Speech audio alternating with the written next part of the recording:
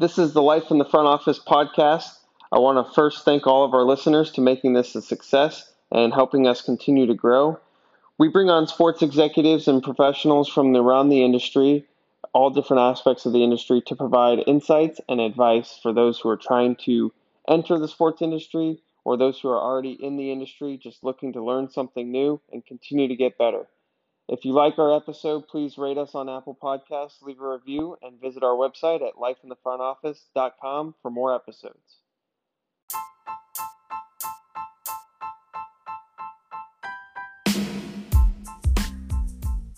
Welcome to another episode on Life in the Front Office. I'm your host, Jake Hirschman, and today I'm honored to be joined by Johanna Way, Director of Property Consulting at Turnkey Intelligence, and really excited to have her on to share her story, a little bit more of an unconventional way of getting into the sports industry. She'll tell you more about it, but I want to connect the dots first.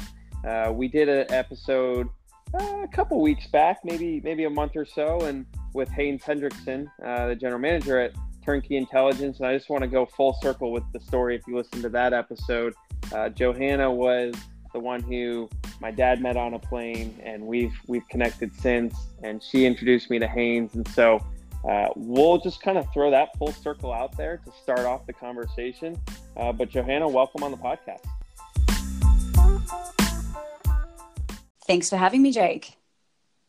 Now, give us a little bit of insight into how you got to where you are today and kind of what your story is if someone were to bump into you in the elevator or on a plane.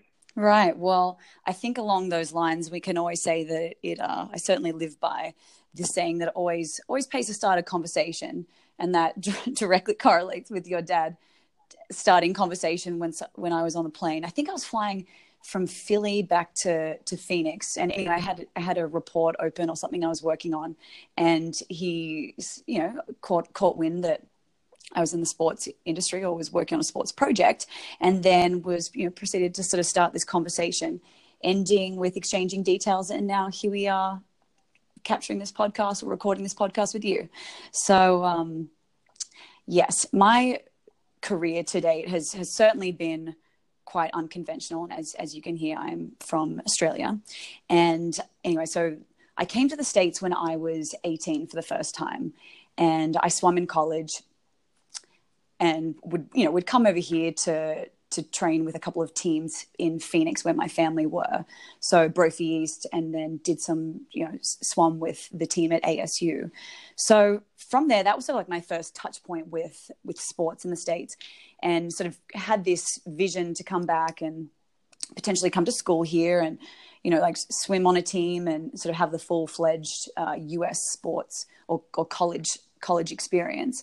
So anyway, coming out of school, from a young age, I grew up in a tiny beach town in Australia called Byron Bay, which if you're dialed in with the surfing community, that's it's a teeny tiny surfer town that is small enough to, it's comfortable, and it's a holiday destination, but it's also a place that to stay long term.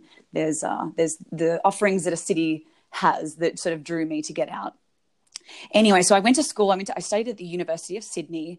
I competed from a young age as a swimmer, and that sort of carried through to high school. And I switched gears to another sport called surf life saving, which is Ironwoman racing. So somewhat different to triathlete Ironwoman racing.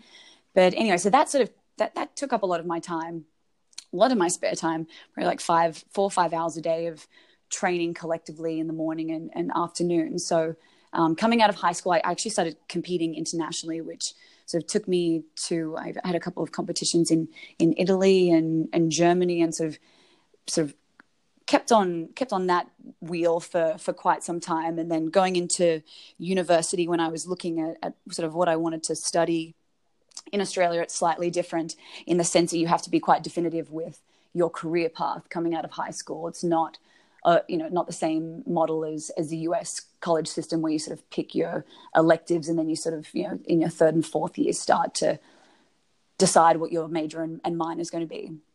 So I studied education, specifically human movement health education, but had a focus with sports management and was really interested in like physical therapy and wanted that to be my career path. So through college, I was lucky to get a sports scholarship to the University of Sydney, and I lived on campus at the Women's College. So yes, my world was certainly based in central Sydney, but then I competed at the beaches. So anyway, it was a lot of traveling. My parents, that I'm forever indebted to them for coming out when I was in the peak of training and would sort of cart me to and from the beach so I could, get all my training in a day, plus school, plus everything else that was, the demands at that time.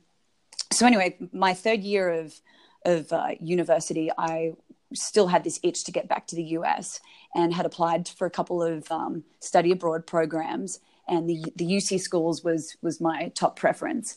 So I got lucky enough to get accepted into UC Santa Barbara, so University of California, Santa Barbara, and was still competing whilst I was over there, and just really wanted the quintessential US sports experience or US college experience. So I joined a sorority. I played lacrosse. I played volleyball, tennis. I had 2 days of classes and the rest was jam-packed sports in between. And in my spare time, so I volunteered for the athletic department. So that was sort of like my first real experience with, I guess, like college sports. And I absolutely, I loved it. UCSB was the Gauchos, right? You got it. Right. The Gauchos. Wow, look at that. Right. And anyway, so I absolutely loved that experience. So, all my subjects that I was studying was sports nature or sports related subjects, sports business, sports psychology, nutrition, et cetera, et cetera. But yeah, I just absolutely loved working these events. So definitely a monumental point when I was at one of the games. I mean, I would try and line up meetings on the side and sort of speak with some of the directors and staff that worked for the department, and was just absolutely fascinated and thought, I think like this is my absolute calling. Like I want to come back and I want to work in the States. So a funny story. One of my first games, it was the Gauchos versus North Carolina, and obviously there was a whole lot of buzz with the Tar Heels coming into town, and ESPN were covering the game. So it is the Gauchos. It's their quintessential tradition that they actually launch tortillas when points are scored. So we had our debrief before the game started. Anyway, so the staff are saying, just beware, like we know this is going to happen. We're obviously on the clock with ESPN covering the game. We need to stamp this out and search students before they come into the arena to make sure this doesn't happen. So the first 3-pointer is scored and tortillas are flying left, right, and center. Anyway, so then the clock stopped. We're scrambling, trying to clean up all these tortillas that are coming left, right, and center from like all angles of the field. The guys are out there like, cleaning the floor and trying to resume game time before, to keep on track with TV. Anyway, funny experiences, but that was sort of like my first real US, college experience with TV and sort of like the full-fledged production. So again, that just really resonated with me, and I was like, this is just so cool and exciting. And college sports in Australia is quite different. It's more on a club, more like a club competition system. You don't really have like rival matches between like inter-university. So again, this is something entirely foreign, but I just couldn't get enough of it and wanted this to be my future. So anyway, fast forward, I went back to Australia, finished my degree, and was just laser focused to get back to the States. However, I had to make this happen. So I did, sort of had a bit of time off as Aussies traditionally love their travel. So I lived in Aspen, Colorado, and did a ski season. So I was a ski instructor and a bartender, which was a pretty ideal lifestyle for 6 months. And so X Games is at Highlands in Aspen. So then I was like, oh, I've got to be a part of this. Like, what can I do to get some experience here? So 2 weeks beforehand, I volunteered. So kind of just got at whatever event in whatever shape or form, however I could help, I would be on the slopes, on the half pipe, whatever it, if it was escorting the athletes or like the VIP guests, whatever it was, I was like all about it. And having Sean White doing like pulling his like 360 crazy maneuvers above head, I was like, this is pretty cool. And at the time when I was working in the bar, actually, just to tie in what comes next, I was watching a lot of football because I watched the Monday. I work the Monday shift, so the Broncos became my first team, I guess, that I started watching. Anyway, so at that time, going back to the action sports, I actually chased an opportunity to Lake Tahoe and was working for a small startup in content acquisition and sort of tying in sponsorships to programs that were sort of in its infancy. So I was I worked with this company for, I think it was about 4 or 5 months, and worked in a restaurant on the side to supplement myself and keep myself going. And then at the time, I still was kind of getting into this whole football world and thought I would start applying to a couple of football internships and just openings at colleges.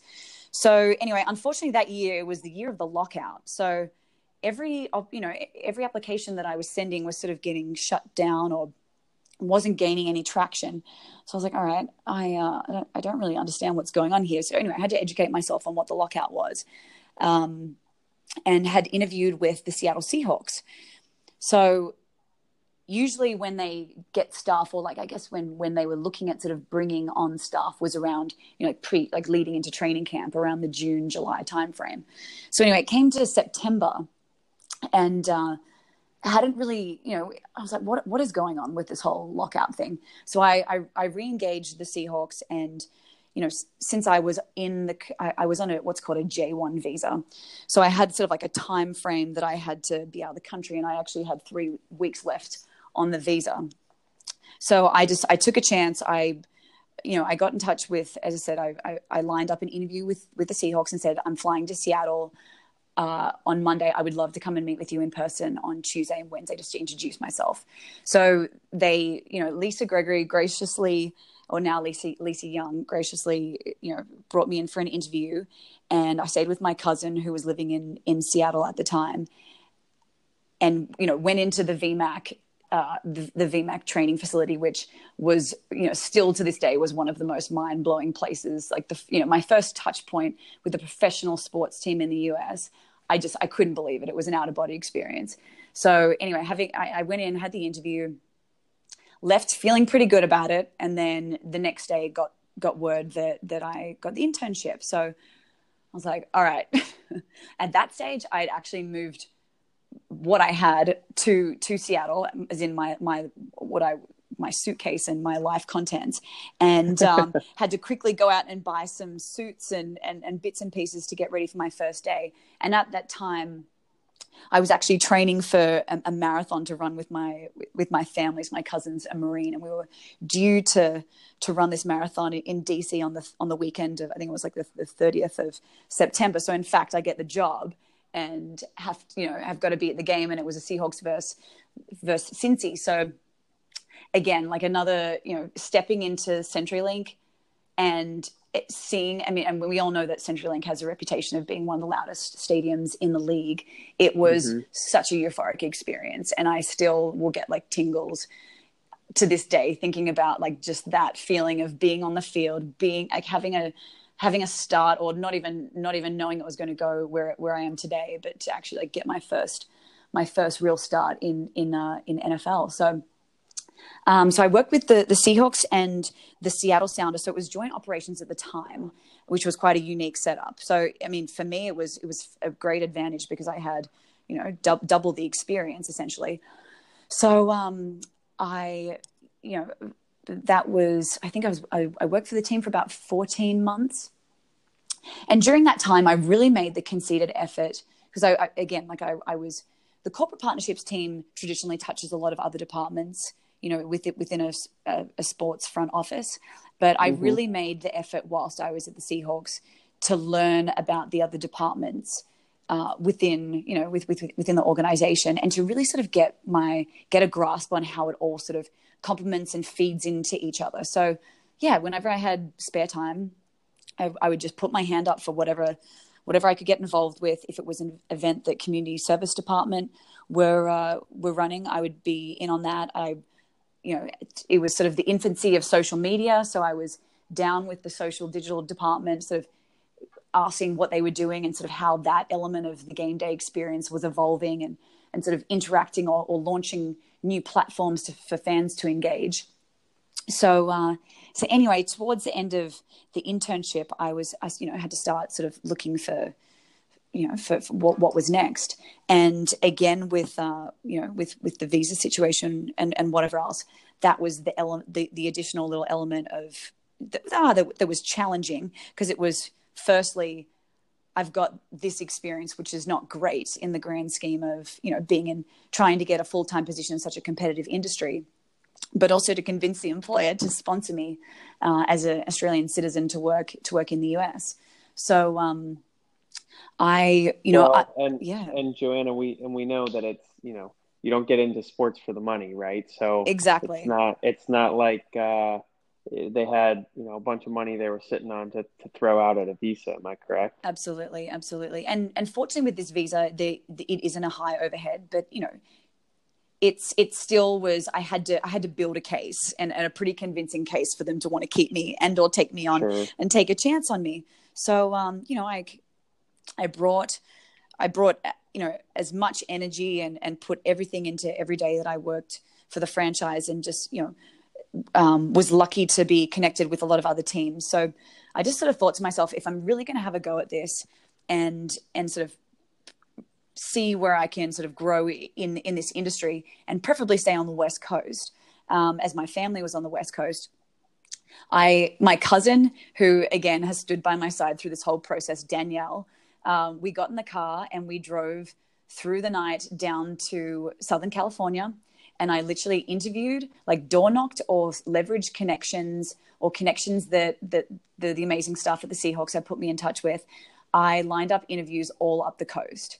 Now, at that time, I certainly didn't have, I was on, talk about humble beginnings, didn't have a lot of funds, and was doing it pretty tough, but was, again, this determination to stay in the industry was just so strong. And whilst I was in Seattle, I worked for a couple of families. Like, I nannied on the side. So I would work all day, and then I would come back and look after a couple of these families. Well, it was started with one family, and then sort of ended up nannying for, I think it was 4 families in the end. So, and then on the weekends that I wasn't working, I was just making as much as I possibly could, knowing that I needed to have a little bit of a buffer to support myself for what was next, if there was something next. So anyway, back to, I'm heading down the coast, doing as many interviews as I can up the coast, and feeling like this is such a long shot, but something inside me was like, just stick with it. You've got this. We're going to make this happen one way or another. So anyway, so I got back up to Seattle. I stayed with some friends along the way, and I think I got about 8 interviews in up the coast. So then there's the wait period, right? And the follow-ups, and the different phases of like how much can I show that I am willing to drop everything and move here to work for your team or your organization without being like irritating, right? It's a slippery slope. and willing to bet it did not last, or did not take as quick as your one day turnaround for the Seahawks, right? Right, exactly.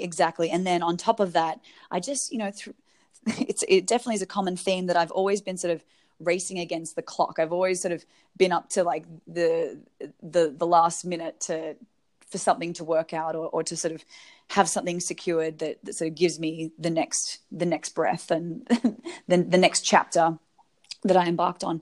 So anyway, I was back in Seattle, finishing off the internship, working furiously for these families. And long story short, nothing came through. And I got really close with three teams in particular, and was just so let down, and just sort of felt like I've, so defeated in that time, in that moment. So I took a job back with the athletic department at Sydney University, who I'd worked with throughout my undergraduate degree when I was on campus. and in the elite athlete program that I was in. So I actually came back to Sydney and worked as a university programs manager for, I think it was 5 months. And again, going back to sort of like these standout moments in your career where you sort of have these epiphanies of like, what am I doing? I need to reassess and like pivot and change direction. I was driving over the Sydney Harbour Bridge to work, and I just was, having all these flashbacks of my experiences in Seattle. And I was like, what am I doing? And literally went into the office. I got in early and I just started responding to everyone that I had made contact with, connections, had interviewed with, and followed up to sort of see if any of these positions had sort of come to fruition or if anything was on the peripheral. So I got 2 leads, and one of them was my next employer, the San Diego Chargers. So Denny O'Leary wrote back to me and said, we've timing is of the essence, and we have a position open. We'd love you to interview for it. So I interviewed with him, Ken Derrett, and Jen Bauer. And I wanted this so badly. And I just thought in my mind, to live in San Diego, to work for an NFL team, like this is surreal. Like this is not even happening. So anyway, I remember that 48 hours of absolute agony waiting for what, because I had the interview on the Wednesday and it was the Friday where they were making the final decision, and just like absolute knots in the stomach waiting for that decision. So anyway, the email, well, obviously I was in Australia, so they couldn't call me. So the email came through and I had the offer, and I was just like over the moon, absolutely elated, just like 100% was on board with this. So unbeknownst at that time, again, my family's been so supportive, but I actually didn't tell them that I was doing this at the time. So I'd come back after being gone for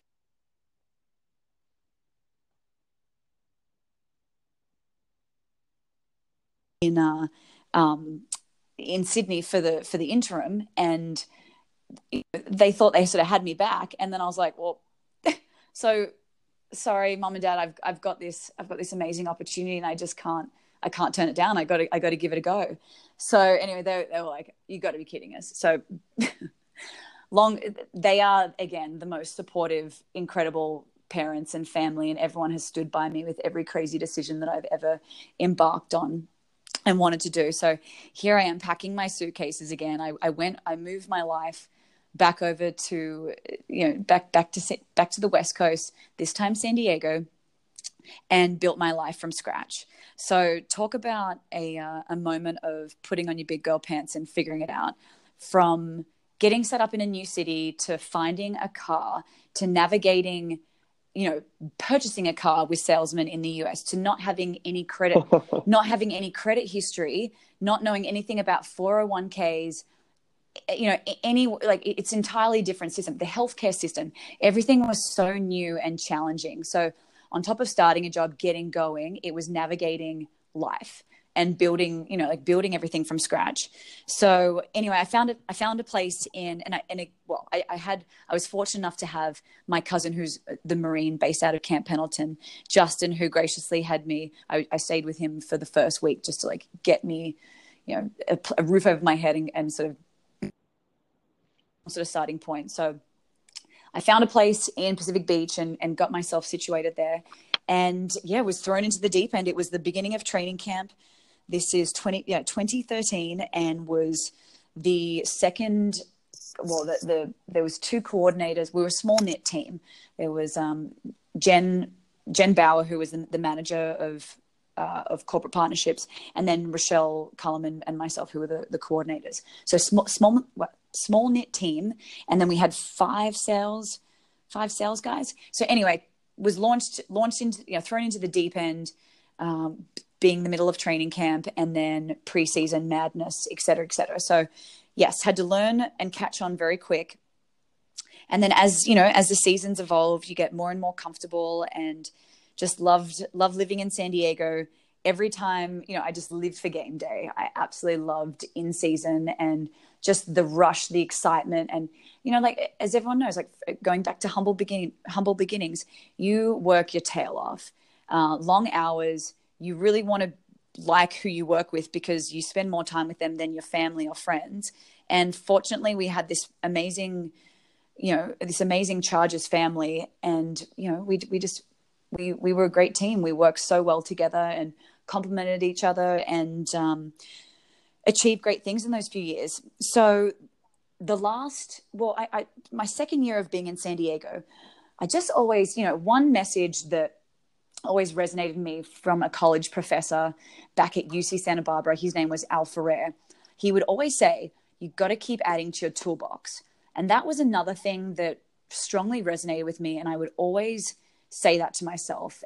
And I think that it's really important in your career to have these moments of self-reflection and actually stop and think what you're doing. Because as we know in the sports industry, you just go, you're bull at a gate. There's what is an off season? There's no such thing as an off season. You're constantly on the clock.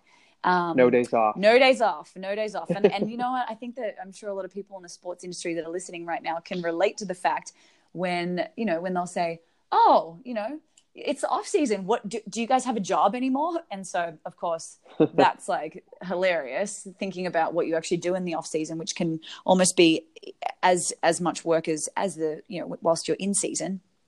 Vacations, maybe once every 2 years, if you're lucky. So anyway, I was volunteering with the University of San Diego.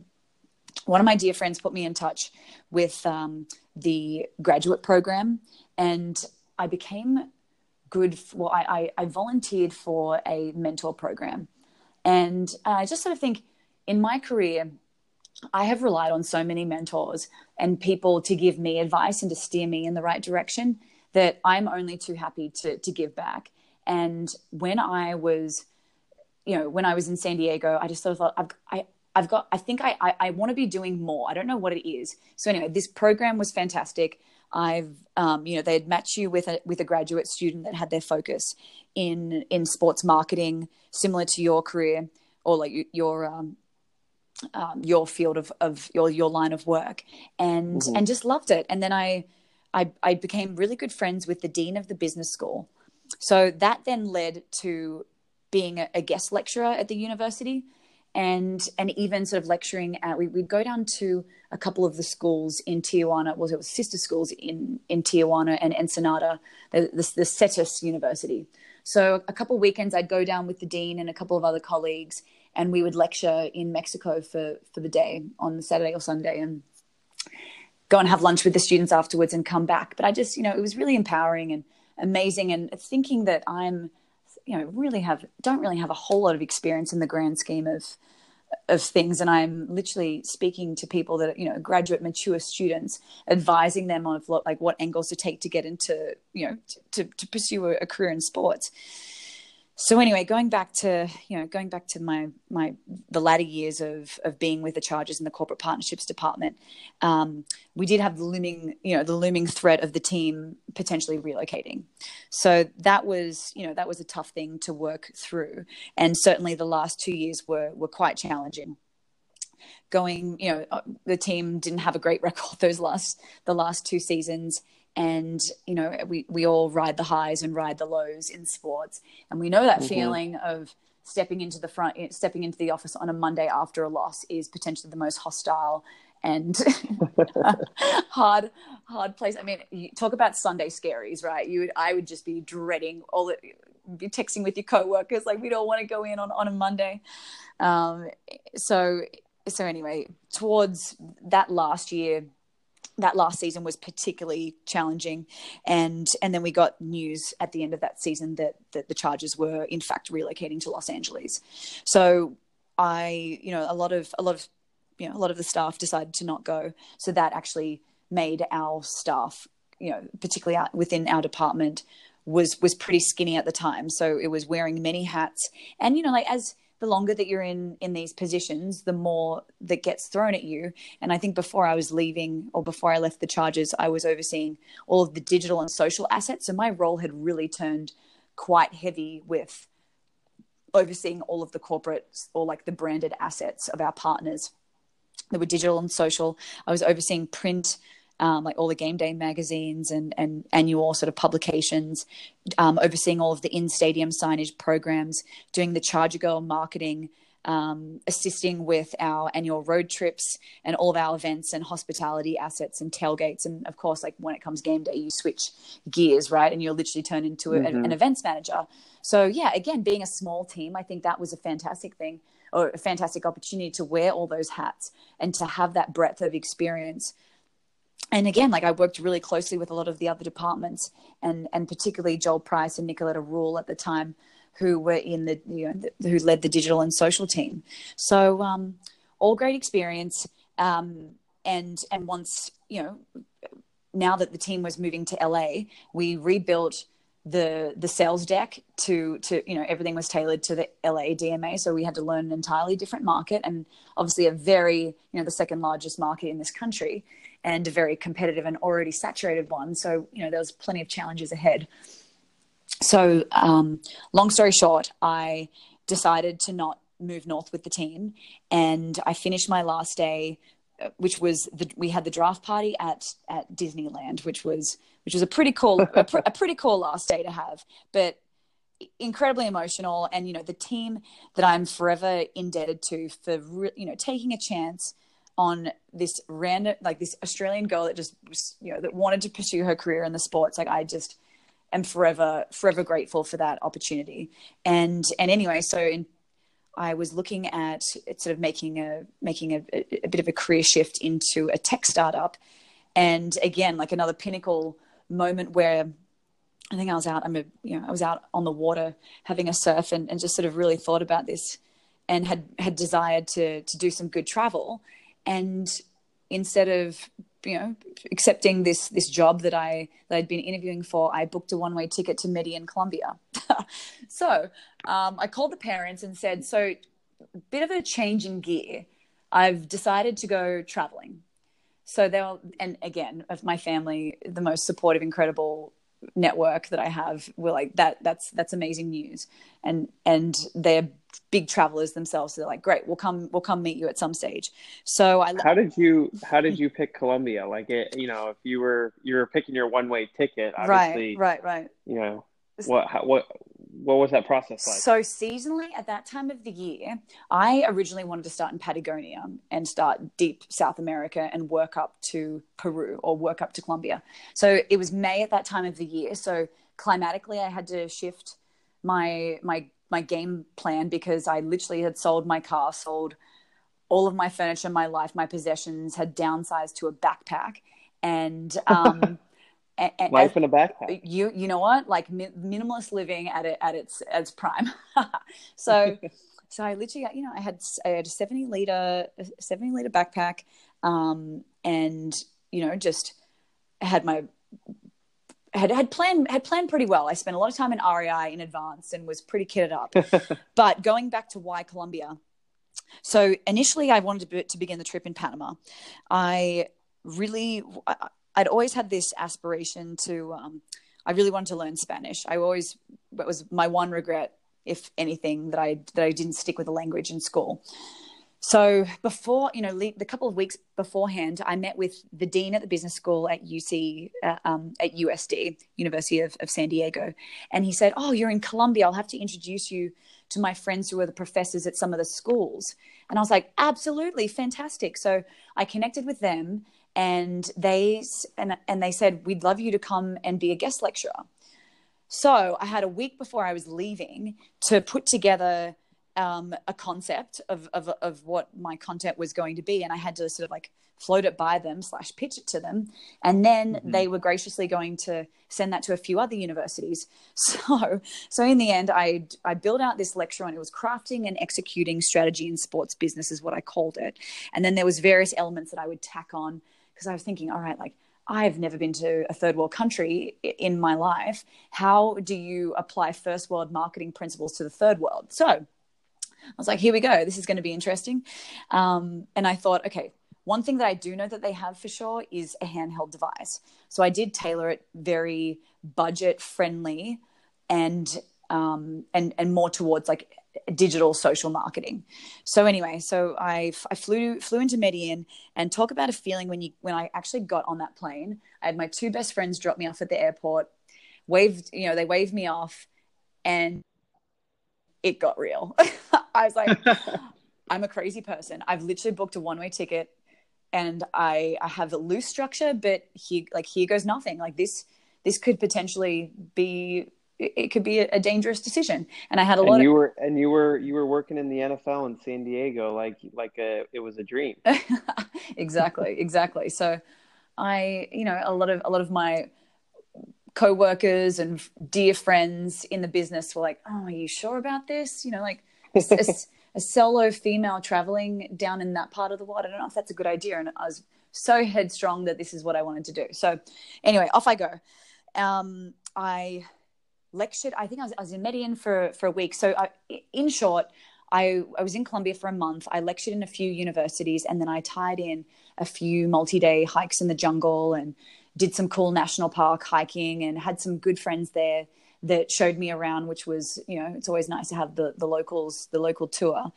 Anyway, so a good friend of mine met me in Cartagena, which is at the top of Colombia, and we did some sailing into Panama. So anyway, long story short, I spent about a month in every country, and I backpacked up to Mexico. So this was initially sort of like a 4-month plan in my mind, but it eventuated to about 11 months. And I particularly got, and it sort of turned into a bucket list trip. And I loved doing the lecturing. It was just so amazing. And they actually invited quite a few entrepreneurs and people in this, in the sports startup space.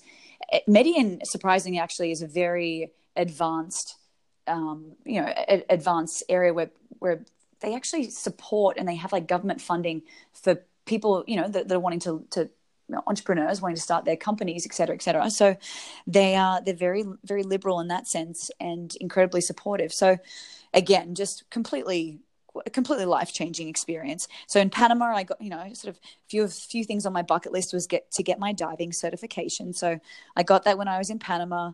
I did a lot of surfing from Panama all the way up to Mexico. So I definitely got stuck and lost in Costa Rica. And there's a surf break called Pavone is one of the third best surf breaks in the world. So that was just kept on delivering swell after swell. And, whenever I would think about moving on to the next place, the locals or the friends that I'd made, they were like, but like the next swell is coming in the next few days. So, I mean, why would I pack up and go anywhere else? So anyway, long story short, I spent 2 months in Costa Rica, absolutely loved it, would go inland, go and hike a volcano, or go and explore a cloud forest, and then come back to the coast, my natural habitat where I have that's definitely where my affinity lies. And then anyway, so I think I was in Nicaragua at the time at another quite a famous surf area called Popoyo, and was thinking to myself, okay, when is this return happening? Like, what am I doing? This was 4 months in. A couple of friends were like, all right, you've had your fun and games, like time to get back to work. And part of me was like, okay, I'm missing the stimulation. I was enjoying learning Spanish. I was volunteering for a couple of schools and nonprofits along the way. So I was getting my interaction and, sort of doing a lot of things that I had aspired to do for a long time. But I started to re-engage with a couple of people that I had been speaking with prior to my trip. And I'd worked with Replicom throughout my Seahawks and Chargers days, and was quite well versed as I oversaw, all of those vendors, all of the vendor relationships that we had, and re-engaged in conversation with then one of the co-founders. So, down the path, got put in touch with he was the managing director of the UK at the time, and I took a quick little hiatus to the UK for the wet season, when it's usually notoriously September, October, it's wet season in that part of the world. So I went over to the UK and surprised my best friend for a birthday, and actually interviewed with the managing director at Replicom. So he was in fact moving to North America to oversee collectively the Americas, and I interviewed. So or he led on that there was a position that was digital social focused that he thought that I would be a good fit for. So anyway, I think I was in Mexico at the time when I actually formally applied for it. So I had my initial interviews, and I tell you what, interviewing in a third world country with patchy Wi-Fi proved to be quite a challenge. So it was really difficult in trying to schedule this to make sure that I was A, going to be in Wi-Fi, and B, hopefully reliable Wi-Fi that wasn't going to be dropping calls. So anyway, conversations continued, and I was tasked with a project by my previous boss. So there was 5 questions that had to be in short form, answering quite complex problem solutions or solving problems around teams that had issues or were looking to expand their fan bases, what platform you should leverage, what type of content. Anyway, so very, very specific questions. And I tell you what, I think I had a lot of salt water in my ears at the time and hadn't really used my brain in that capacity. So it took a while to get the wheels turning again. And I also I wasn't traveling with a laptop. Remember, I had a backpack. Oh, and that stage I had a surfboard too. I'd acquired a surfboard. But I didn't have the tools to do this presentation. I was like, well, a Word document's not going to cut it. That's not going to be convincing. So I literally started writing my responses on Notepad on my phone and was doing research. I'd sit in these cafes in Mexico City or like wherever I was, and was putting together this response. And I had a week to do it. So I actually I was in a place called Sayulita at the time. And so I remember the day that I had to actually, well, first things first, I had to put this into PowerPoint. So I was in Mexico City when I was putting together or learned that I had to put this presentation together, right? So here I am walking around with my somewhat proficient Spanish at the time, asking businesses if I could use their PowerPoint. So I was like, I got to get this presentation done somehow. And I was really not having any luck. Like if I could find Microsoft 07, that was great, or I would just get turned away. So I was like, okay, this is proving a challenge. I was determined to make this my best effort. How can I do this? So I put together these responses, and then I emailed an old colleague and paid her to put this presentation together for me. So I sent her all of my responses on Notebook and then assigned where to put all the images. And then she, with her creative touch, whipped up this amazing presentation that I had to send back that week. So in the end, I had a few follow-up conversations, and then I had to present this to my previous boss. So I remember that day, I was like, how can I find a quiet spot where I can, that has reliable Wi-Fi, et cetera, et cetera. And I remember in the middle of this presentation, these kids were playing out the front of where I was staying, and they had those throwdowns. So they're setting off explosions as like dogs barking, all this peripheral noise in the background. And I was like, okay, this is not going to plan, but I've just, got to make the most of it anyway. So anyway, the presentation was done.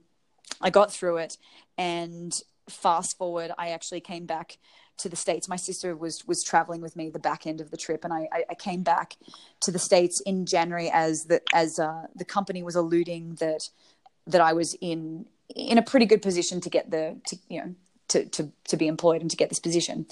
So anyway, I'm back in San Diego in January, and Nielsen Sports send me the letter of offer to move to New York and to work. So it was the manager of digital and social. So I mean, like, that was a very, very different direction to go. But again, I was like, I'm at this position in my career where, going back to that good old saying of my college professor, how can I diversify my skill set? How can I keep adding to my toolbox?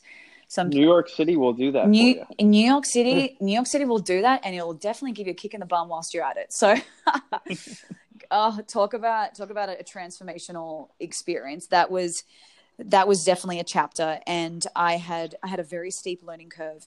Again, building life from scratch in the biggest city in the US, and not being familiar with the East Coast. I think I'd spent a lot of time on the West Coast, and the West Coast, just, to me, it has an ease, and it's that little bit closer to family, and I've got my family there, so that I do have a support network to an extent. So anyway, New York's an entirely different beast, and when I told my parents that was the next step, they were like, right, this might be a challenge, and I was like, yeah, I appreciate that, and I'm just going to embrace it with everything and see where it takes me. So anyway, I moved to New York.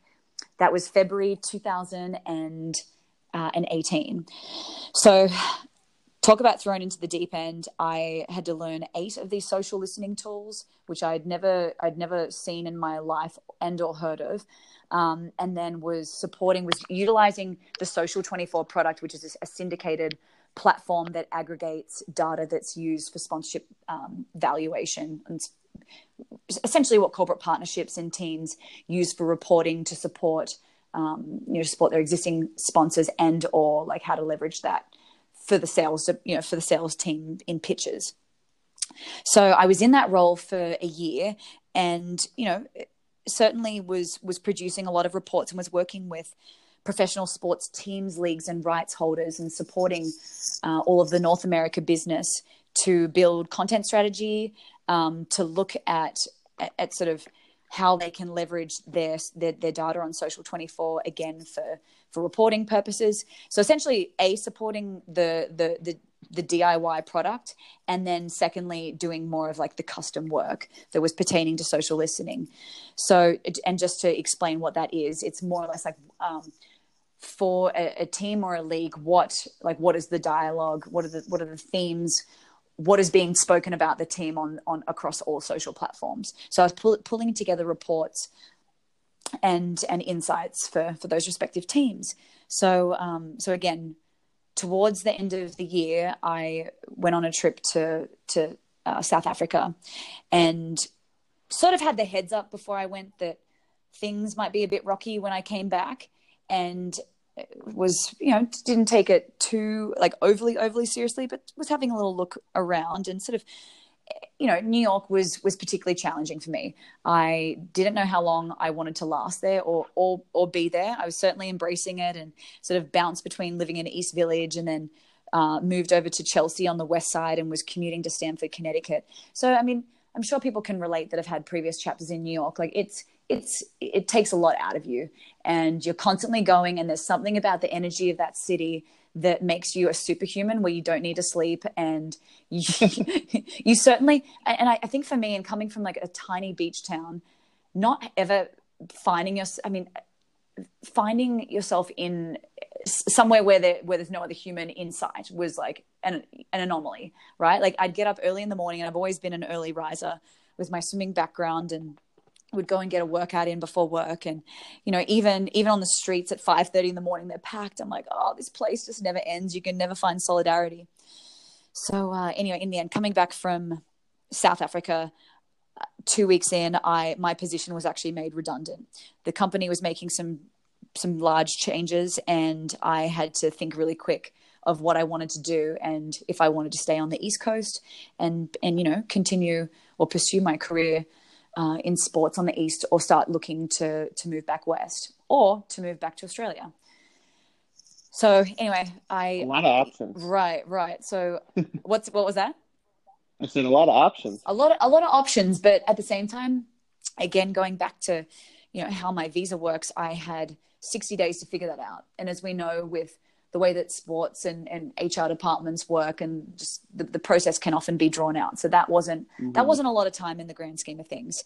So in the end, I packed up my life in New York, again, skinnied down to 2 suitcases. I think at this stage I'm getting pretty good at it, and moved myself. I actually was in Phoenix.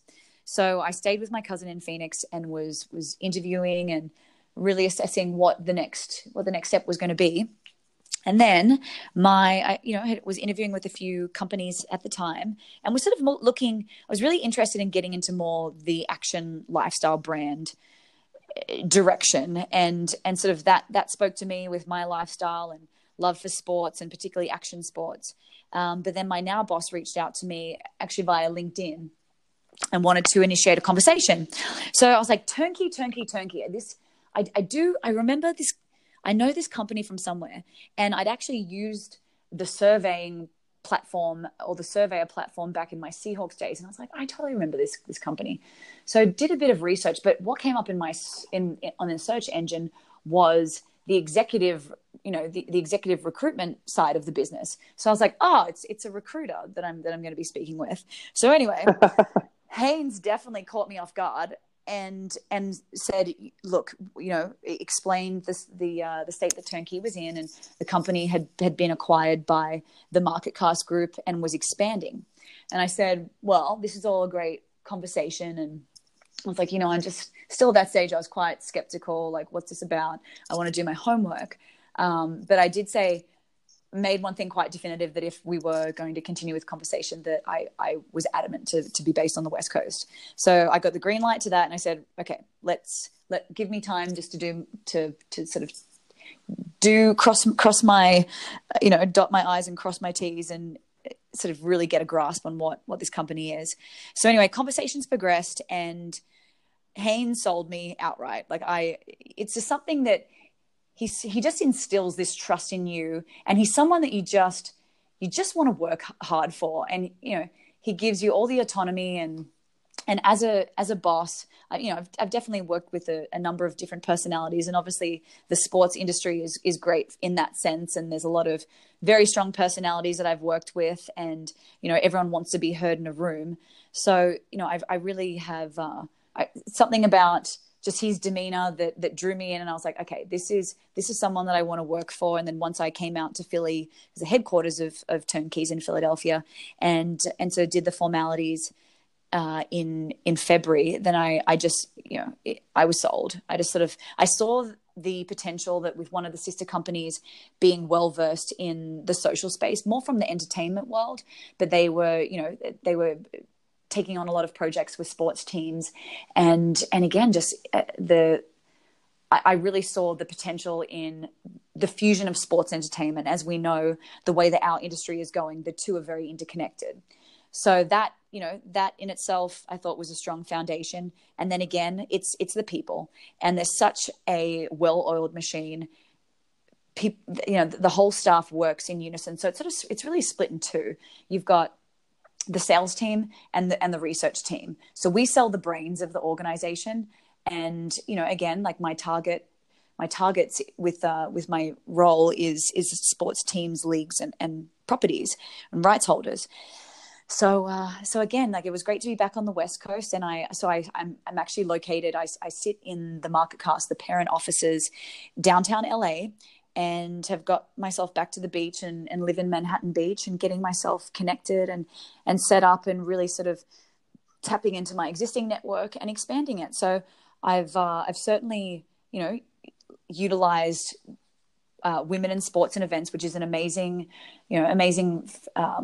organization of women that I would encourage every female to be a part of that chapter in their respective cities for professional development opportunities, for all of the events that they host. Like it really is a rich source of information, and just an amazing network to be associated with.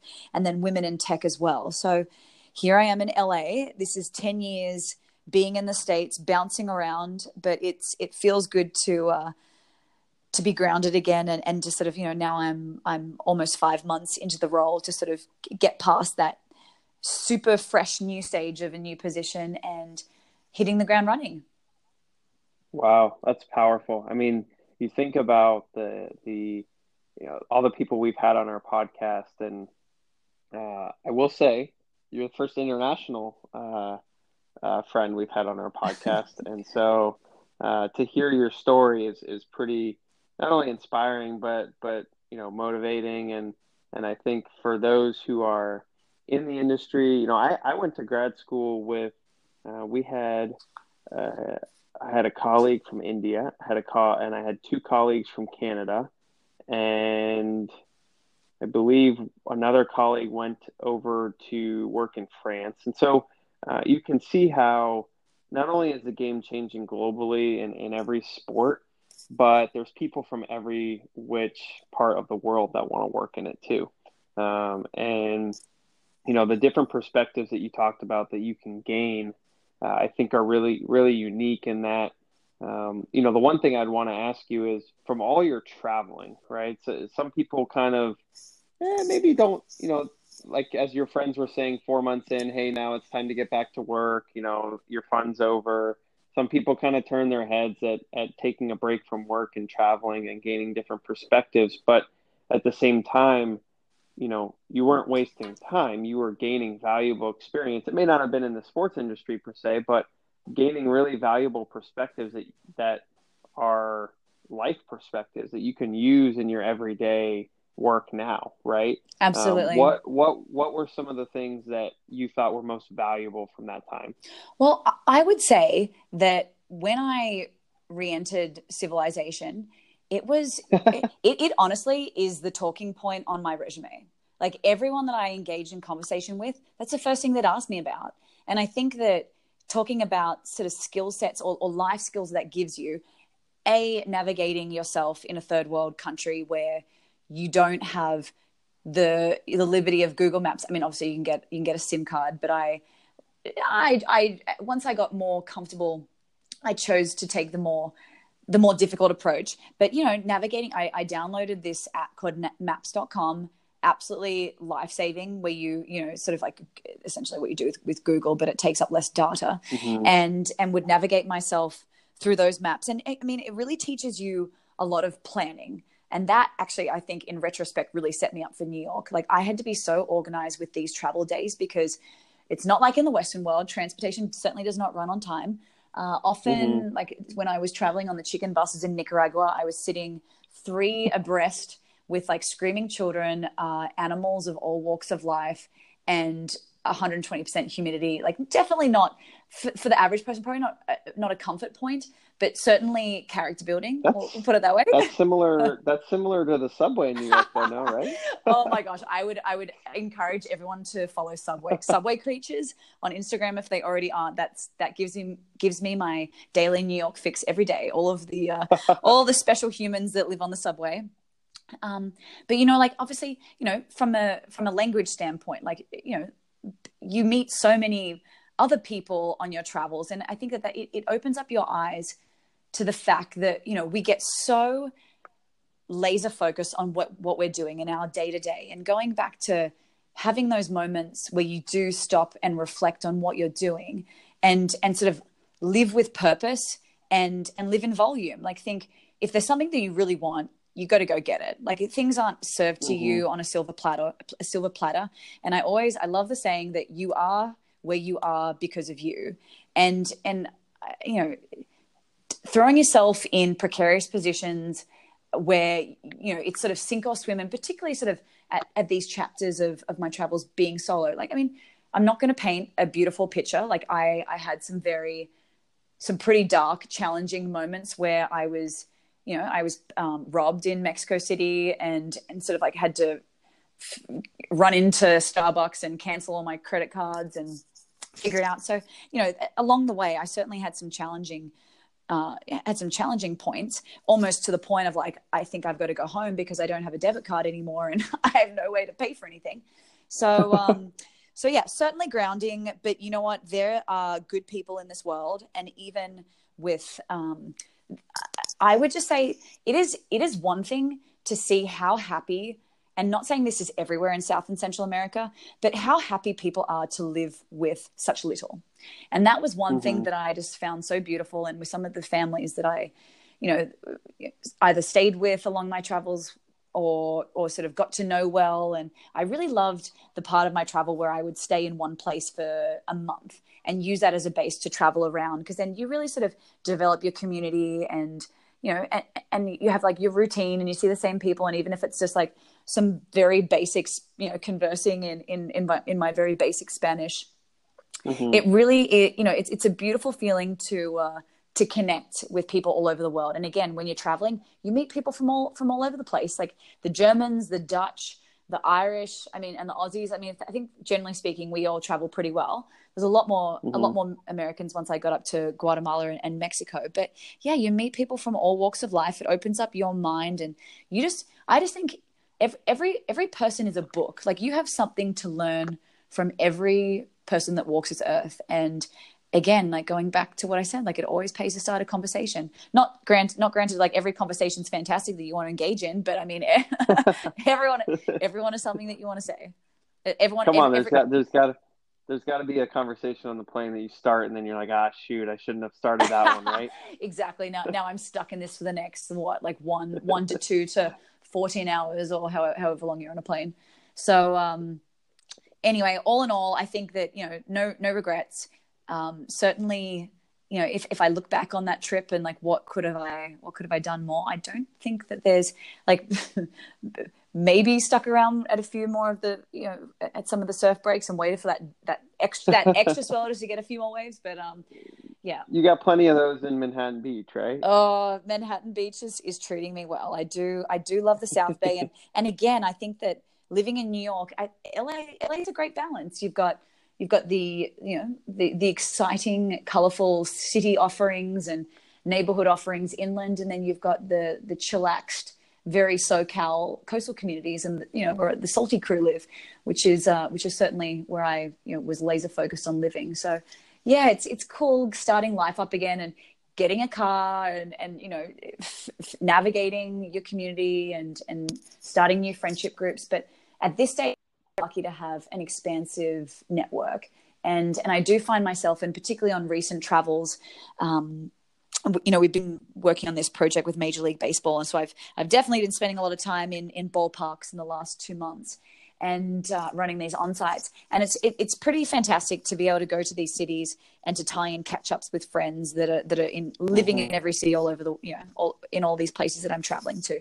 And specifically, I will say, like, being back in Seattle last week, I met up with a lot of my old Seahawks colleagues and was lucky to come out to a game. And it's pretty amazing when you go back to where it began, right? And you think about all those feelings come back, and all the excitement, and just this feeling of like this small town girl getting a start in the NFL and just bright-eyed, bushy-tailed, ready to launch in and attack. So it was pretty cool being back in that city where my career began, and reconnect with all these people that gave me the chance and supported me. And beautiful to have dinner with one of the families that literally kept me financially going, on the side, because as we know, our humble beginnings with sports, I certainly needed a supplemental income to be able to afford to live in that city. So, you do what you got to do, and you suck it up. And I think that having, my dad is an amazing resource, and I pick up the phone to him often, and he's done very well for himself and started a couple of businesses, and he's still running his, multi-franchise business in Australia. And it's just beautiful that how our relationship has evolved there too. And I pick up the phone and I talk through a pitch, or like, what angle do you think I should take here? And it's really brought us together. And my grandma is the most amazing person and so incredibly supportive of me as well. And all these mentors and people I've met along the way. And I definitely have to shout out to Paul and Jane Hoppy that I met in Lake Tahoe, that have been a fantastic support to me over the years too. So I'm just so grateful for all these friends and this family that I've sort of built in the States. So, and I've got to give another shout out to the McCormick family in San Diego that literally have brought me into their lives. And I am, I've forced myself as another sibling, and just adore that family. So yeah, feel very lucky to sort of be where I am now. And yeah, it's just enjoying this new challenge and working with some incredibly smart and intelligent people in a very different space. And, everything we do is custom research in nature. And we have I can have a different conversation with every single department within a sports property.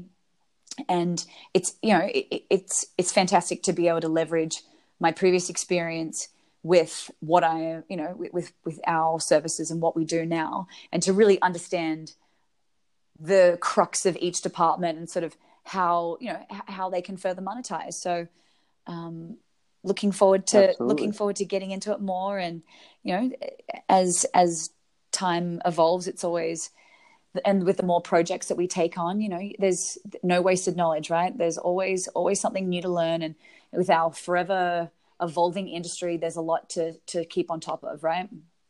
Absolutely. Well, and I think you hit the nail on the head, like being able to have that support system, and no matter how many miles, thousands of miles away you are from family, it's always family first. At least that's the way I've always lived. And absolutely. I've made quite a few moves around the country myself, being on the opposite side of the country as my family. So you make the sacrifices, but it's all worth it. And to be able to work with the people that you do.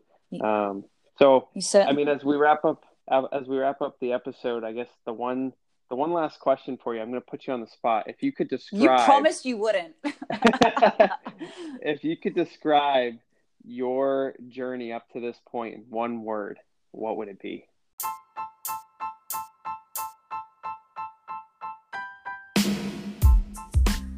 Humbling. Fantastic. Yeah. See, Absolutely. All right, that wasn't too I bad. didn't, That wasn't you too didn't bad. need to, you didn't need to think too long about that one. Right, right. Well, Well, Joanna, I'll finish. we appreciate it. Thank you so much for having me. And I will say one thing. So I'm actually getting on a plane to lead a project in Australia. So I fly out tomorrow. And my family actually don't know that I'm coming.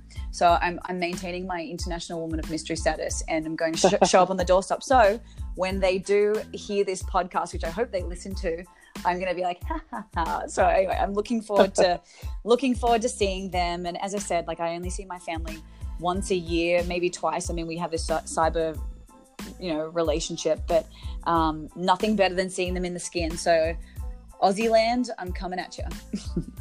Awesome. Well, Joanna, we really appreciated your time and hearing your story. It's certainly one to learn from. And if anyone needs any advice on traveling through South America, you now know who to call. Yes. But no, really, best of luck as you continue through the journey with Turnkey Intelligence and all the amazing work that you guys are doing. And we look forward to having you on again in the future, and possibly having, Haynes and yourself on as a dual episode. So that'd be a lot of fun. Absolutely.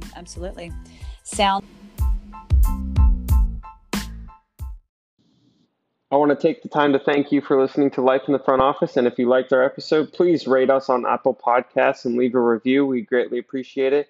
And for more episodes, visit us on Apple Podcasts, Spotify, or on our website at lifeinthefrontoffice.com. And please continue to share with your colleagues on social media and help us continue to grow. Thanks.